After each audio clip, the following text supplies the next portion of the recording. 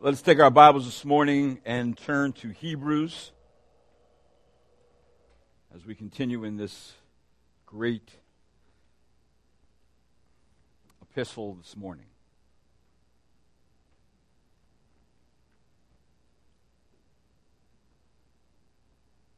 Hebrews chapter 1.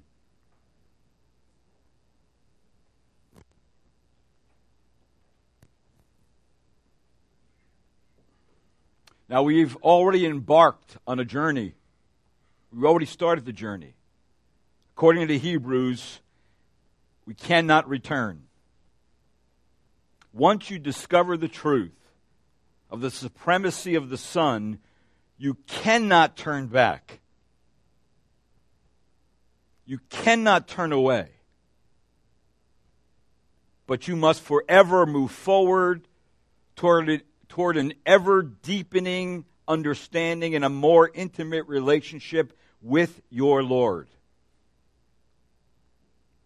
As always in my prayer, that through this study, if you don't genuinely know Jesus as your personal Lord and Savior, that you will be led to faith and repentance under its message, so that you will follow Him and grow in your love for Him all your days, all the days of your life. If you do know Him, that you would remain forever worshipful and delightfully amazed at the supremacy of the Son. That you would not defect from a high Christology, which sadly the church and the world has defected. We cannot defect from a high Christology presented to us in the holy Word of God. We must, according to Hebrews, hold fast to it. Learn more of it. And be faithful to proclaim it. So from last time, here are some Jewish Christians. Hebrews written to Jews, Jewish Christians.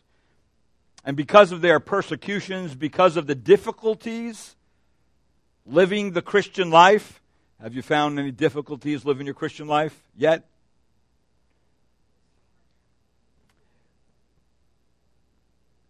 They were really half inclined to throw in the towel and revert back to their former system of Judaism. Religion's easy compared to Christianity. Christianity is a full, wholehearted, whole life commitment to Christ. Christ wants all of you, not just some of you. He wants all of you right now. So, in this epistle, they, as we, are hit with an undeniable introduction that's very difficult to dismiss. That is, the God of Christianity, the God of the Bible, is a God who speaks. God did indeed speak. In content He spoke. He spoke in a certain manner in the Old Testament. So this morning, in our text, I want you to see really two major points with subpoints. The first one is this, that God began speaking. He wanted humankind to know something. He wanted it written down. He wanted it proclaimed. He wanted it to be shouted from the rooftops. He never wanted it to be stuck in a corner or on a shelf somewhere where nobody heard it or nobody opened it. That's what God's intention has always been. And yet men have tried to suppress it, put it down, close it, put it away, and forget it. And God says can't happen. You know why? Because God speaks. And I tell you what, if God speaks, He will be heard. He will be heard. Let me pray. Lord, this morning I do ask you from the Word of God that you would speak again to us. And I pray, Lord, that we would have listening ears to hear so we can respond appropriately. And we can give you the glory for it and honor. And we can be thrilled with the sense that you have given us the supreme revelation in your Son, Jesus Christ. Help us, Lord, to more fully understand that today. In Christ I pray. Amen.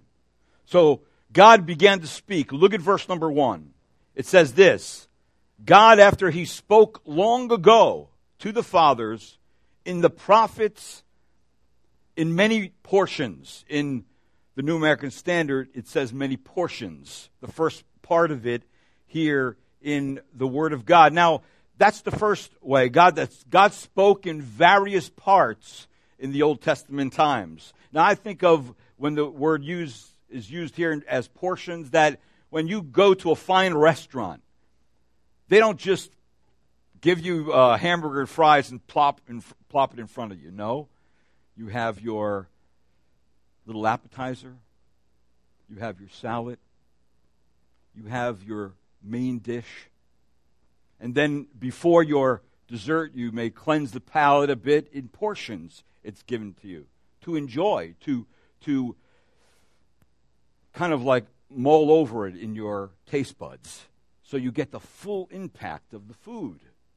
And then, of course, go right to the end where there's a closing and a beverage at the end, so you enjoy with a long sitting, not fast food, the essence and the taste of the food. It's an experience. And so in a very real way, the Lord has spoken in many portions, not all at once. Genesis chapter 1 and onward, we have hundreds, thousands of years of revelation till this day. Of course, revelation stopped with the coming together of the Old and New Testament. But the Lord spoke in history. The Lord wanted us to know His thoughts. He wanted us to know His plans and His purposes. As Romans 15:4 says, for whatever was written in earlier times was written for our instruction, so that through the perseverance and encouragement of the Scriptures, we might have hope. So if God's given us the Word of God, the mind of God, the thoughts of God, the plans of God, the purposes of God, so what? So His people at every point in history can have hope in what He was telling them, who He was pointing to. The Lord also spoke in prophecy. But if you look at prophecy, God gave promises yet fulfilled. He gave judgments yet to come. He gave understanding of the future, and yet showed us that the Messiah would reign in glory and in his eternal kingdom. So He's given portions along the way. He's spoken to us, and it was written down. A second thing in verse number 1, it says this. It says that He spoke also in many ways. Multifaceted ways is really the literal rendering there. That God, after He spoke long ago to the fathers and the prophets in many portions and in many ways. Yes, God did speak richly, abundantly, in so many different ways as the Hebrew Scriptures record, but only in fragments, not in completeness. God spoke in dreams. He spoke in visions. He spoke in a burning bush to Moses. He spoke in the pillar of fire when the tabernacle was in the wilderness. But His primary vehicle in which He spoke was through the prophets, as it says in verse number 1, to the fathers in the prophets. So there is a line of prophets that spoke in behalf of God and bore testimony to the truth. Men as Moses and Samuel and Isaiah and Jeremiah, right down to the last prophet of the Old Testament, Malachi. He had the last word on what was going on with the people of God. He had the last word from God to the people. And the last word was pretty much, listen, you're going through all the forms and rituals, you're doing everything right, but you have no heart in it. You're hypocrites. And then 400 years of silence, and God raises up John the Baptist, and he speaks through John the Baptist. John the Baptist picks up the message of Malachi and begins to proclaim it to the leadership of Israel. God spoke richly and abundantly, but all of it was incomplete. Yes, he spoke through Moses, and yet promised. If you look back to Acts chapter 7, verse 37, which it quotes from Deuteronomy 18 and verse number 15, he spoke to Moses, that's Acts 7:37, yet promised to send another prophet, vastly greater than Moses, even though Moses was responsible for the prophecy and of the coming of the prophet like himself. Look what it says in Acts 7:37. This is the Moses who said to the sons of Israel, God will raise up for you a prophet like me from your brethren. So Moses wasn't the last word of things. He was actually the beginning of much of what was going to happen. He was the one who spoke and said, listen, there's going to be someone who's going to be great like me, but greater than me. And then notice and look at Acts, from Deuteronomy, this passage of Scripture come, but Deuteronomy adds something on it in Deuteronomy 18:15. It sounds the same, but listen to what it says. It says, the Lord your God will raise up for you a prophet like me from among you, from your countrymen. And this is what it says in Deuteronomy. You shall listen to him. So Moses, way back when, said, listen, over here, there's going to be one greater than me. You think it was great for you to come through the Red Sea, for me to lead you through the wilderness, for me to do all these miracles before you as the instrument of God. You think these are great? Man in the wilderness, your clothes not wearing out, the pillar of fire to lead us at night, and then the pillar of cloud by day to show the presence of God in the midst of Israel. You think all that was great? That's nothing compared to the one who's coming. But I want to tell you now so you can tell the next generation, so that that generation can tell the next generation right up until the day that you must listen to the one who's coming. I'm pointing to him. See, God works according to a consistent and straightforward, unswerving plan. Moses was part of that plan. And God's plan of deliverance and salvation was not just for the people of Israel in bondage. But Moses actually became a picture of the one who would come after him and who would be the greatest of deliverers, because the one who would come after him would be a spiritual deliverer. God would provide the ideal ruler to fulfill his promises, and the man would be prepared to be the ideal redeemer. Those who heard the prophets heard God. Remember, the prophets never came up with their own message. It was always a message that God gave them, and then they delivered. It wasn't something they spun on their own. Matter of fact, the ones who spun it on their own, they were the false teachers. And they were to, even in the Old Testament Israel economy, be put to death for giving falsehoods to the people. See, God spoke.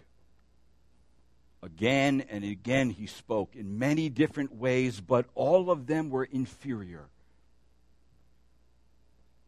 It was the Apostle John who told us in John chapter 1 and verse 17, for the law was given through Moses, right?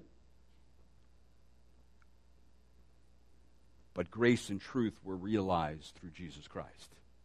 See, in the Word of God, matter of fact, that very verse is on a plaque on Mount Nebo. In stone, it's written there. That's the only verse that's there. That's where Moses, remember, went there. God showed him the promised land, and God took him on Mount Nebo.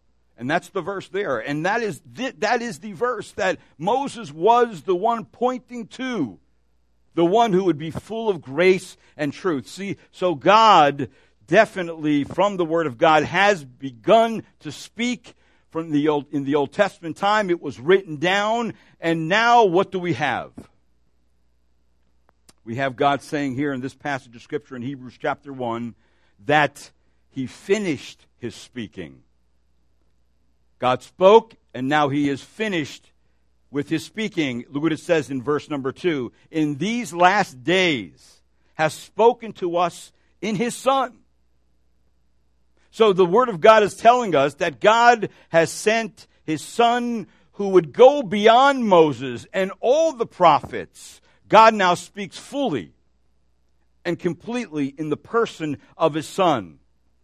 See, He makes a comparison here in Scripture between a good that was partial and piecemeal and that came little by little throughout the ages and portions to something better that came all at once in the person of His Son. The comparison is between the good and the better. Moses was good, but what I'm sending is better. Moses and the prophets were partial, but what I'm sending is definitive. Moses and the prophets and all that is spoken was only, again, partial. I am sending someone who's final. God finishes His speaking. So Scripture is meant to make clear this morning that God's revelation in His Son was full, it was final, and definitive in a way that all previous revelations were not. See, are you still listening to the Son? Are you listening to God's final revelation to mankind? He's done giving us Scripture. He's done giving us signs and types. He's done with that. That was done at a portion of time, and now in His Son, it all comes together. Now, as you might expect, also the writer of Hebrews, whoever he may be, doesn't mess around getting to the meat, because he gives us 7 essential things about the one who is the crowning point of divine revelation, Jesus Christ. Let's look at those. I want to give them to you in a package all together, because all throughout Hebrews, each one of these is going to be brought up again. So I want you to get a sense of what this writer is saying to the people. That, listen, if God spoke and He's finished speaking in His Son, then you have to listen to Him. You know why? Because there's nothing else. If you reject this final revelation, there's no other revelation. There's no other message. There's nowhere else to go. This is it. So you have to listen. And so he gives 7 essential things about the Son, about the crowning point of divine revelation. Here's the first thing he says in Hebrews chapter 1, verse number 2. It says, in these last days He has spoken to His Son, whom He appointed heir of all things. The first thing is the Son is the inheritor of all things. An heir signifies a person who, on the death of another, becomes possessor of the other's property. Usually the son gets the property of the father. But it's unusual here because it's at the death of the son that he inherits, because the son has to die. And so here, the way Christ, the Son, came to His inheritance is because it says in our passage of Scripture, He was placed there. He was appointed by the Father to carry it out. There's a couple things about an heir. An heir becomes Lord of all that he inherits. In fact, Galatians says it like this in chapter 4 and verse 1. Now I say, as long as the heir is a child, he does not differ at all from a slave, although he is owner of everything. In other words, in the Galatians, a boy could not inherit. Usually, he had to grow to maturity to inherit his father's property completely. But when he did, he owned it all. He was the Lord of everything. And then secondly, an heir takes full possession of all it inherits. And if you would like to look with me at Psalm 2:8, because most of the scholars who deal with this passage of Scripture go back to the prophecy that comes out of Psalm chapter 2, verse number 8, where it says simply this: "Ask of me, and I will surely give the nations to your inheritance, and the very ends of the earth as your possessions." In other words, it's saying here that Christ, the Son, is the one who is heir of all things, being Lord of every single thing. And then he possesses it completely. Now, I would like to remind you, though, that all those who are true children of God and fellow heirs of Christ, it tells us in Romans chapter 16, the Spirit himself testifies with our spirit that we are the children of God. And if children, then what? Heirs also. Heirs of God and fellow heirs with Christ. So we are inheritors of all things with Christ. Could you imagine that? Wrap your brain around that one. See, we are worried about all of our little possessions that we have and the little things that maybe we don't have. But the Bible is saying, listen, if you are in Christ, you own everything and possess everything. Of course, we don't realize that now by sight. We have to obtain that or hold to that by faith. And that's what Hebrews is getting to. That we hold it by faith. Why? Because these are true. This is God's revelation to us. And it is definitely true. That everything's ours. A second thing essential it says about the Son is this. In Hebrews chapter 1 verse 2, it says that not only is he heir of all things, but look what it says at the end of verse 2. Through whom also he made the world. Now, this is getting very interesting. His superiority is seen as the creator of all. Actually, the world, the word translated here, world, it may be a bit misleading because you may be just thinking just the earth. But it's actually, the Greek word is eons. That God created the eons that can be translated the universe. Jesus was the agent in whom and through whom the entire universe of space and time were created. Hopefully you're starting to ask yourself, who is this Son? Who is this? Who is the apex of revelation? Who is this person? That at the very creation, when the eons of time began, God made his Son heir of all things, not according to the Son's deity, but according to the Son's humanity. Why? Deity doesn't need anything. But as a son, he inherits it all. In fact, he had to become a son to inherit. God didn't have to inherit anything. But the Son did in the flesh. And so, because he does, we do. So see, God had to send his Son incarnate into the world. So the Son, Jesus, created the 100,000 million galaxies, each containing some 100,000 million stars.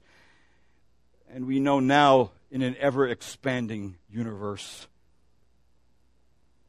that Jesus created every speck of dust in the 100,000 million galaxies.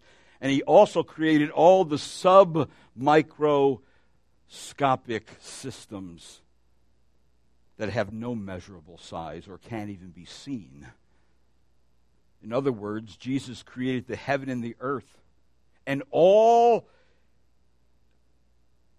in them that have their being and have their existence and have their identity and have their function within that system. And outside of that system, there is nothing.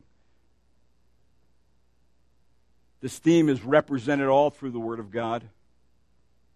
Like the passage of Scripture in John 1:3, all things, remember, came into being through Him. And apart from Him, nothing came into being that has come into being.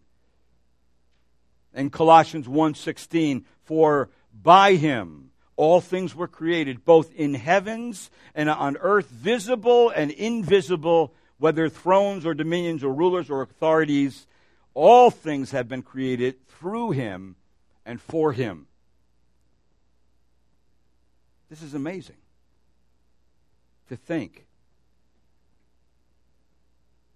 that Jesus Christ, the Son, is not only the inheritor of all things, but He's the inheritor of all things He created.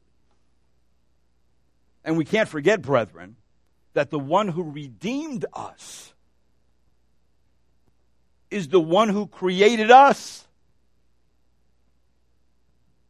Our Redeemer and our Creator are one and the same person. But don't miss the point, because the focus here is not on the comprehension of the divine act of creation, even though we can get lost in that. But the point is the apprehension of the true nature of the Son, who is displayed in His full deity in creation. The very power and essence and glory of God is displayed before our eyes day in and day out, even for the things that we can see with our eyes, and even those who put things under the microscope and see things you can't see with your eyes and say, wow, there's another life past what I can see. And then we gaze into space and we realize God, Christ Jesus, made all that too. And He made me. This is all too great and grand to wrap our brains around. And yet that is what it's saying here. The one who created me is one in essence and one in power and one in glory with the Father. Jesus Christ the Son. So He is not only the inheritor and the creator, but thirdly, look at verse number 3 in Hebrews, He is the radiator.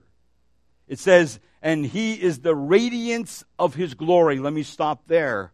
The radiance of His glory. Another word is the effulgence.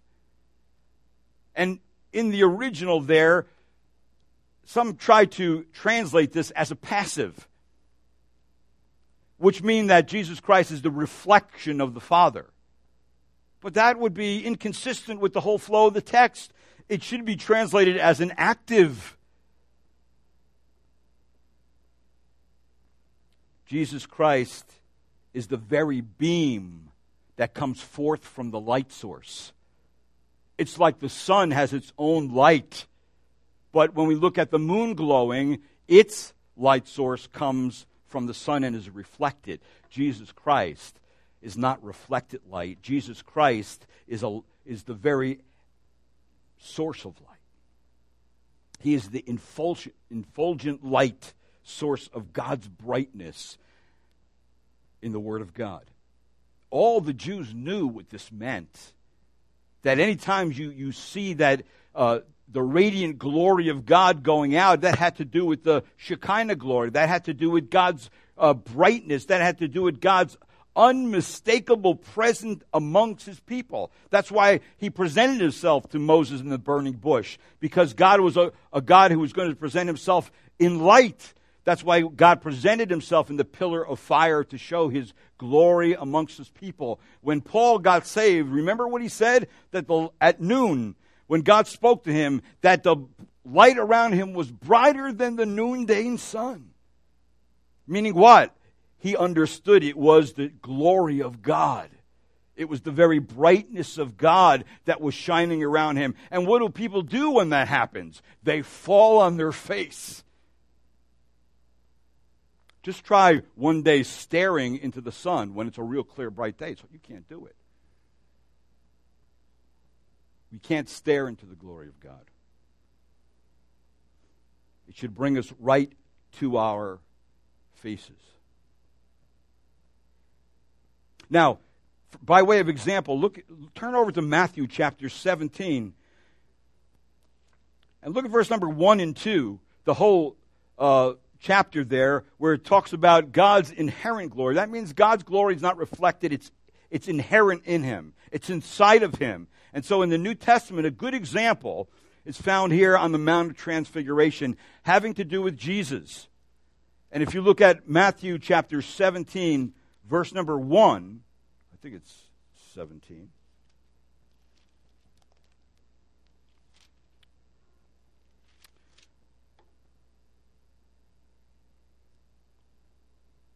It says in verse 17, 6 days later, Jesus took with him Peter, James, and John, his brother, and led them up to a high mountain by themselves, and he was transfigured before them. And his face shone like the what? The sun. And his garments became as white as light. What was that all about? That the deity of Christ burst forth from within him, showing forth his glory. Theologians refer to this incident as back to Hebrews, where or John chapter 14, where it's mentioned, and the Word became flesh, remember, and dwelt among us, and we saw his glory, most likely referring back to the Mount of Transfiguration. This is where they saw the glory of God, where right before him, Christ was transformed. So Jesus Christ is the radiator. He's the very source of God's light. He's not the reflected light. And a second thing, back in Hebrews chapter 1, verse number 3, it says this about him, that he is the radiance of his glory and the exact representation of his nature. So a fourth thing would be is that the Son is a representer of all things. The exact representation of his nature. Actually, the word here is character. It means a stamp or of an impression, like a signet ring kings used to wear, where they leave the impression of their logo right in the wax, and it would be the exact replica. It would be the exact thing, the exact image on the wax as on the ring, or on a coin that is minted, where we see that the coin is the exact representation as the die in which it was stamped from. Jesus is therefore completely the same in his being as the Father. When you see the Son, you see the Father. And yet, Jesus is also distinct, and I believe that this passage of Scripture gives us that distinction. He is the source of light, and he is the exact representation of the Father, yet there is a distinction. Jesus being the second person of the Trinity. He is not the Father. He is different in person, but the same in essence and being. This is problematic for anyone to wrap their mind around the whole concept of 3 in 1. It was in John chapter 14 where Jesus was dealing with Philip, and the conversation went like this in John chapter 14. If you have known me, Jesus says, you would have known the Father also. From now on you know him and have seen him. And then Philip says this to him, Lord, show us the Father, and it is enough for us. And then Jesus said, have I been with you so long, and yet you have not come to know me, Philip? He who has seen me has seen the Father. How do you say, show us the Father? And Jesus says, do you not believe that I am in the Father and the Father in me? And the words that I say to you, I do not speak on my own initiative, but the Father abiding in me does his work. Believe me that I am in the Father and the Father in me. There is a connectedness between the Son and the Father that is, again, taught in the Word of God, and tells us that Jesus Christ is not only God, but he is given this mission to be man. So you see the Son bear the exact likeness of God's nature, the divine image, and the nature of God has been stamped onto the Son. You cannot go through the Gospels and miss that. Where Jesus goes, things happen. People get healed. Demons get cast out. All kinds of things go on when Jesus shows up. See, so when you look in Scripture, when you see Jesus, well, we know what the God of the universe is like.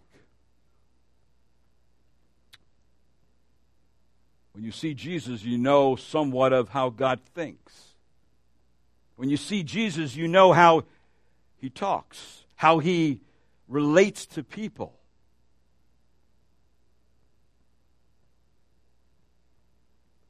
See, we know what his will is, as prescribed in the Word of God. See, God has spoken in his Son. There's no one like him. There's no other way to be saved. You see who he is? See how you can't get around this introduction? Here's a fifth thing, a fifth essential thing in verse 3. It says at the end of verse number 3, in the middle of verse number 3, he upholds all things by the word of his power. Jesus did not create and then let his creation continue on its own like many philosophers have concluded. No, but he upholds it all, it tells us. He bears it. He carries it. Jesus actively exerts his divine power every single day in the conservation of creation by keeping it from sinking back into its original state of confusion and nothingness, as you find in Genesis chapter 1. You realize that? He not only created, he holds it together. He is actively, and believe me, if you and I, here's the conclusion, if you and I are still here, and the world's still here, he's still holding it together.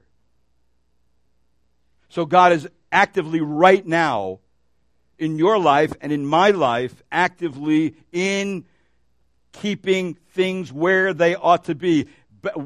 Over in Hebrews chapter 11, he's going to come up with this, and he says, by faith, we understand that the worlds were prepared by the word of God, so that what is seen was not made out of things which are visible. And then you come to the Gospels again, and what happens? Jesus is dealing with his disciples, and he's doing all these kind of things. And remember, they're in the boat with Jesus in Luke chapter 8, and the winds are surging, and the waves are coming over the boat, and they're getting scared to death. They come over to Jesus and say, Lord, don't you care about that? We're going to perish. And what does Jesus do? He gets up, and he stops the wind and the waves. Right in the middle of a violent storm. And what happened to the disciples? Jesus said to them, where's your faith? They were fearful and amazed, saying to one another, here's their question, who then is this that commands even the wind and the water, and they obey him? Who is this? He's more than a man. He's more than a prophet. That's what they're concluding in their minds. Exactly what God designed. They're concluding that he is God. And he has full authority over and keeps everything from falling apart. That's why pretty much in the end, when the Lord says, okay, I'm not holding you together anymore, it's going to all fall apart. That's why at the judgment, the heaven and earth pass away. God says, Jesus says, you're done. And we know that Jesus, too, is given authority to judge. So the Son is the sustainer of all things. He is the sustainer. A sixth thing, in Hebrews chapter 1, verse number 3, the Son is the Savior of all the redeemed. Look what he says, how he says it at the end of verse number 3. When he had made purification of sin. You see where he's heading with this? The purging of sin belongs only to the priest. That Jesus is the superior high priest. He not only offers the last sacrifice and the final sacrifice, but apart from the Old Testament priest, he is the sacrifice, which makes him completely different than the Old Testament priesthood.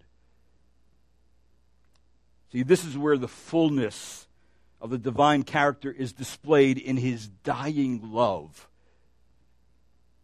It was John who said, "No man has seen God at any time. The only begotten God who is in the bosom of the Father, he has explained him. He has exegeted him." Where does he exegete God the most? On the cross. That God's attributes were exhibited in creation and in God's providential workings all along, but in the work of redemption. And in that alone, his full excellence appears. Nothing could have obliterated the abominable mountain of sin that we've committed and cleansed the indelible stain of sin that has been left on the mark of our guilty souls. Therefore, God thought it best and most for his glory to ordain the mediatorial work of his incarnate Son so that he would take away the sins of his people. Accordingly, by the sacrifice of Jesus, this great mountain of our sins was removed and cast into the depth of the sea, and this indelible stain on our consciences, on our souls, was washed as white as snow by his shed blood on the cross. Only in Christ are his perfections fully realized. As the text says, he had made purification of our sins. He has cleansed us completely before the Father, before God's justice and righteousness. Do you see what he's getting at in his argument is that you cannot get away from Jesus. Not when you see him like this. I am responsible to him as creator. I am responsible to him as sustainer. I am responsible to him as someone who represents God. I am responsible to him in every facet, here as the Savior, the one who redeems me, that without his redemption, there is no redemption, there is no salvation. That's the great point he makes. And there's one last thing in Hebrews chapter 1, verse 3, that the Son is the finisher of all things. If God said, "This is my final revelation to you," then this final revelation finishes and seals up all revelation. And look what it says in verse number 3. He sat down at the right hand of the Majesty on high. Now, this whole visual thing of sitting down really has to do with work accomplished, work finished. And it assumes his position of authority too. It was in the beginning of Acts where it said in Acts, "For it was not David who ascended into heaven, but he himself says, 'The Lord said to my Lord, sit at my right hand.'" And then look over to Hebrews chapter 12 for a minute. Hebrews 12, look at verse number 2. Again, he brings up, you're going to see this come up often in Hebrews. He says this, "Fixing our eyes on Jesus, the author and perfecter of faith, who for the joy set before him endured the cross." And then notice what it says, despising the shame, and has sat down at his right hand of the throne of God. He's sitting down at the right hand of the throne of God. He is finished. But it says also in Hebrews, the majesty on high, that's the attribute of one who is a king, one who is mighty, one who has majesty, one who has honor, one who is God. That's why again in Acts it says, therefore having been exalted to his right, the right hand of God, and having received from the Father the promise of the Holy Spirit, he has poured forth this which you both see and hear. For it was not David who ascended into heaven, but he himself said, the Lord said to my Lord, sit at my right hand. The right hand of authority, the rightful place of Christ. No one else has done that. No one else has finished like Christ has finished. So Jesus has been displayed in this segment of Scripture as the apex of divine revelation, in which Jesus fulfills the office of prophet, of priest, and of king, and is the finisher of all God has spoken. Therefore, the Incarnate Son is the superior revelation of God, that God has spoken in His Son. It is His ultimate communication to humanity. It is His final word to humanity. It shows the superiority of the Son. Now, why all that? I will not get to it this morning, but look at chapter 2 of Hebrews in verse number 3.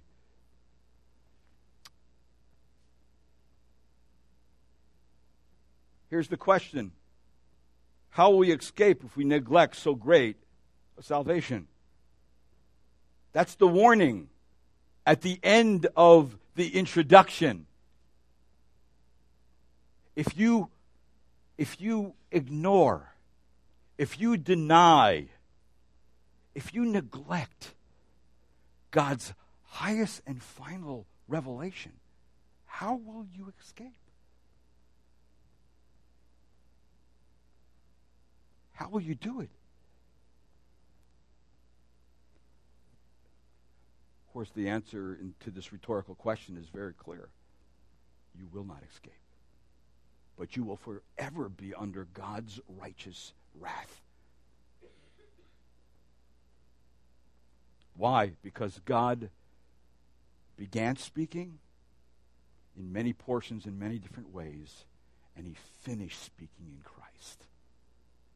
The book is closed. The message is complete. Now respond to it. It also should bring to us as Christians a very seriousness about our Christian walk. We shouldn't take sin lightly and think we can have sin and have God too. Like it's no big deal.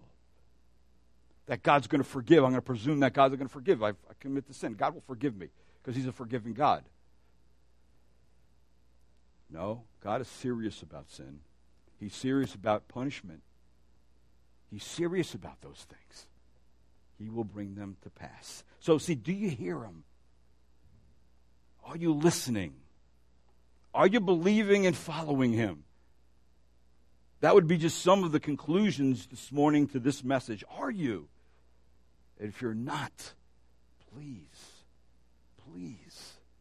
today is the day that you need to make yourself right before God and come in repentance and faith and believe in God's final revelation and what He has accomplished on behalf of sinners. And if you are, please be serious about your Christian walk in life. Don't neglect it and set it aside as if it doesn't need nurturing and constant pruning. It needs that all the time so we'll grow and expand. That's why we get to Hebrews chapter 5 and he's rebuking them for what? Not being teachers. Why? Because they haven't been growing. Something shut them down. we have to be warned of the same thing. So, in one way, it's a grand and glorious message. To begin to think about Christ like this is a whole new way of thinking.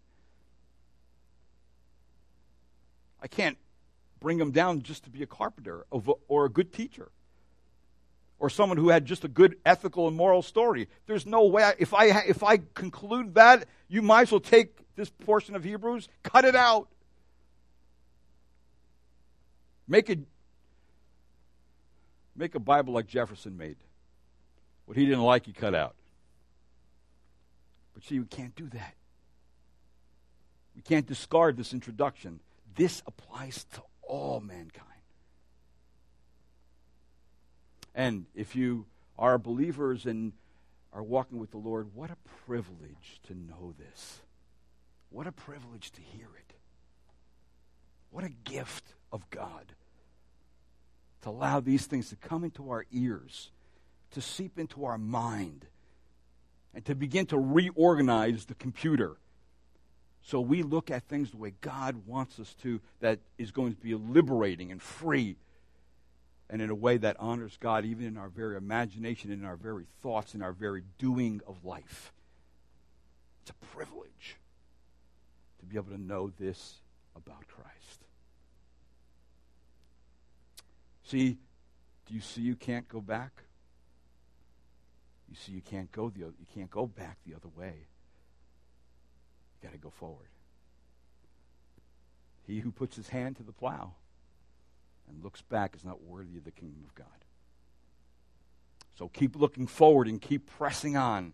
Keep having your eyes fixed on the one who's the finisher and what? Author of your faith. Amen? Let's pray. Lord, thank you for this portion of Scripture. It is awesome to think upon you in the way the Scriptures have revealed you, Lord.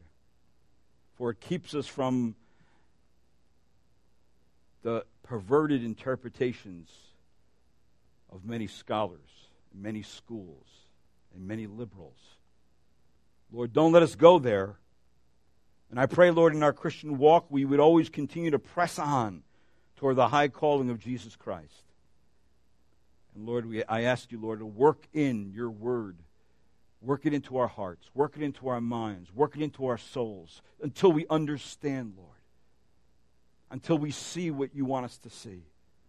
Until we hear what you want us to hear. Until we do what you want us to do.